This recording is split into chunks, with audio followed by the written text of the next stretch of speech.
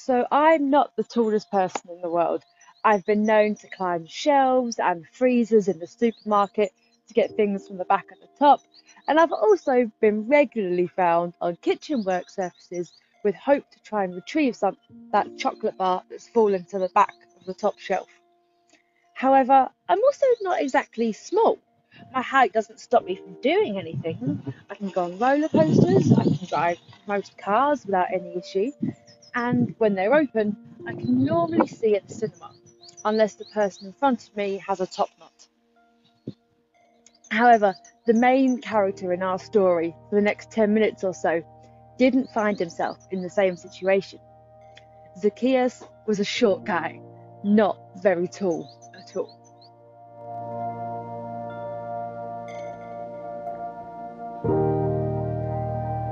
So we pick up Jesus' story as he's just entering Jericho, one of the last stops on his final journey back to Jerusalem, where he would then be killed. As Jesus is passing through Jericho, a crowd is forming around him, and everyone wants to see him, just to listen to any wisdom he may be about to drop at any moment. When he then spots Zacchaeus. Now, as I said, Zacchaeus was just a short bloke, so he had climbed a tree to see all the commotion. I was considering climbing this one for a visual, but I don't think anyone needs to see that. But what's really important is actually no one said anything in this story yet, but already there are things that we can take note of and things that we can learn. Because Jesus wanted to be seen by Zacchaeus, no matter what it took. We read in verse 3 that he wanted to see who Jesus was, but because he was short, he could not see over the crowd. He wanted to see Jesus. He knew that there was something special about him, so wanted to get a glimpse of this man. So in verse 4, we find his solution. So he ran ahead and climbed a sycamore fig tree to see him, since Jesus was coming that way. He put his pride aside and had to admit to himself his shortcomings. He climbed into a tree. Now, that was an odd thing for any respectable business person, but unthinkable then. It was dishonourable, shaming even. Zacchaeus' profession as a tax collector, and not exactly a respectable one at that, put him as an outcast, labelled a sinner. But at least he still had his dignity, right? But then climbing a tree would have made him a laughing stock. There was an element of desperation in what he does. So when Jesus sees him, I expect Zacchaeus' heart leapt, both with joy and excitement, but also in embarrassment. Embarrassed for being in a tree, and quite possibly for the way he conducts his business. So when Jesus calls up to Zacchaeus, he isn't initiating their interaction.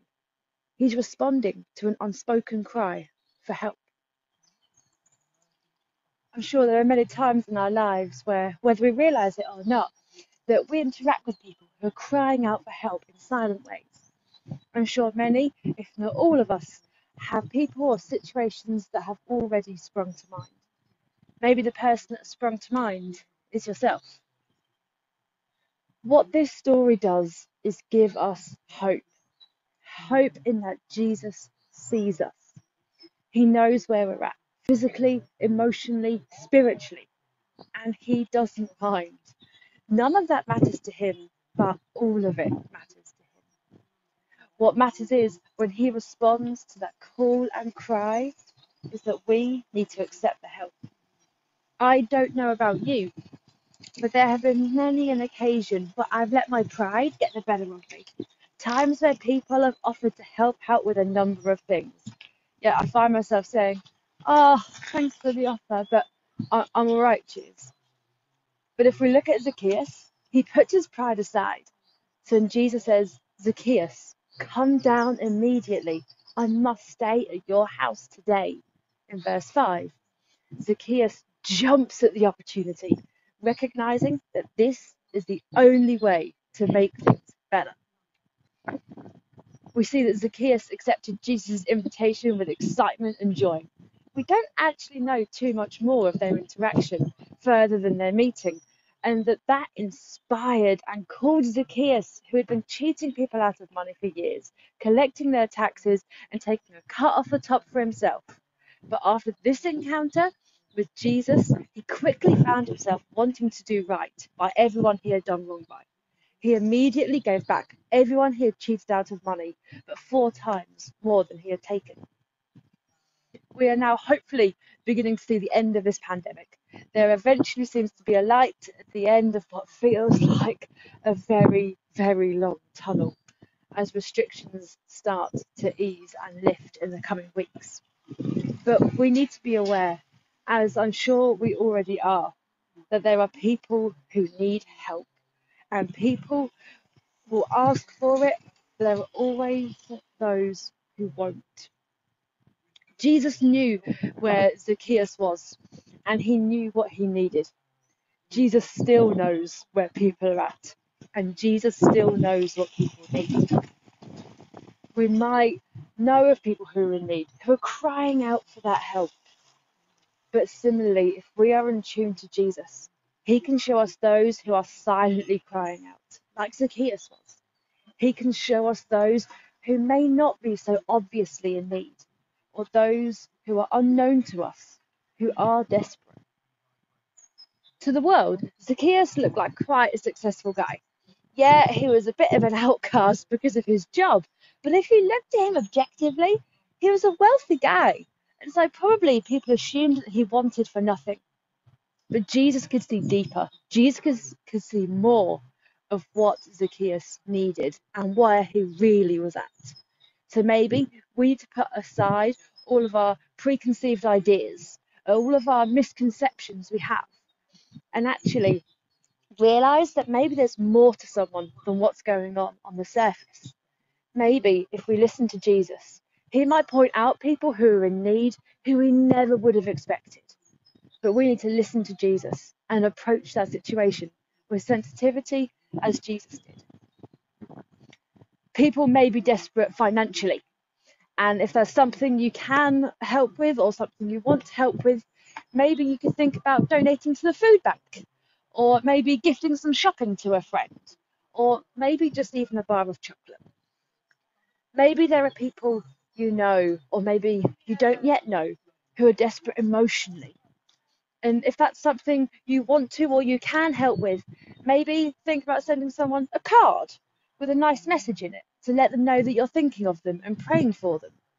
Again, maybe you want to give them a bar of chocolate. It's a wonder. It can fix a lot of things. Maybe they are desperate spiritually. And then here is an interesting one where we respond to it as if we're going, oh no, but I don't know what to do with that. It's no different to the others. We just listen to God and what he wants us to do in those situations. We invite God into those situations. We introduce Jesus in those situations.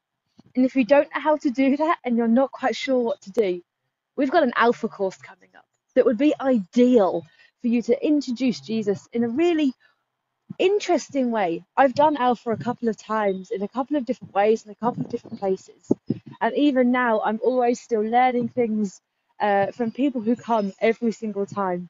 So even if you've been a Christian for years, think about joining and bring a non-Christian friend with you, just so they can ask those questions they've always wanted to know the answer to. So from Zacchaeus there are 5, 6, 7, 8. There's a multitude of things we can learn.